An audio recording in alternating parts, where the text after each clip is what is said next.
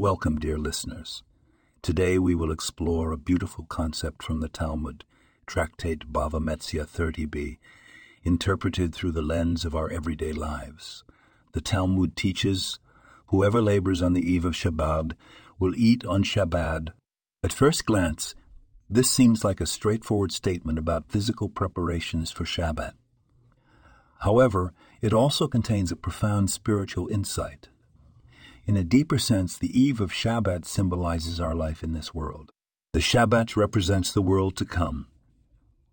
The labor is the good deeds we perform, the mitzvot we fulfill, and the Torah we study.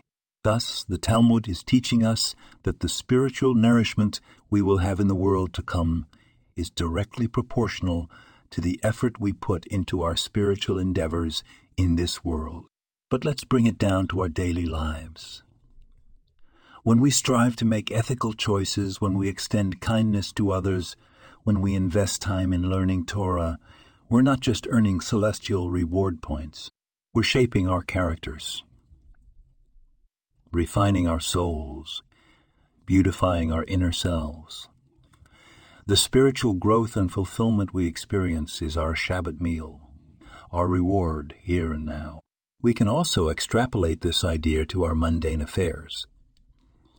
The work we put in today, whether it's in our professions, our relationships, or our personal growth, doesn't just benefit us in the future.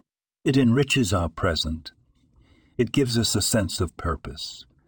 It makes our today meaningful. So, dear friends, let's labor on this eve of Shabbat. Let's invest in our spiritual and physical lives so we can fully enjoy our Shabbat, our present, and our future. This podcast was produced and sponsored by Daniel Aronoff.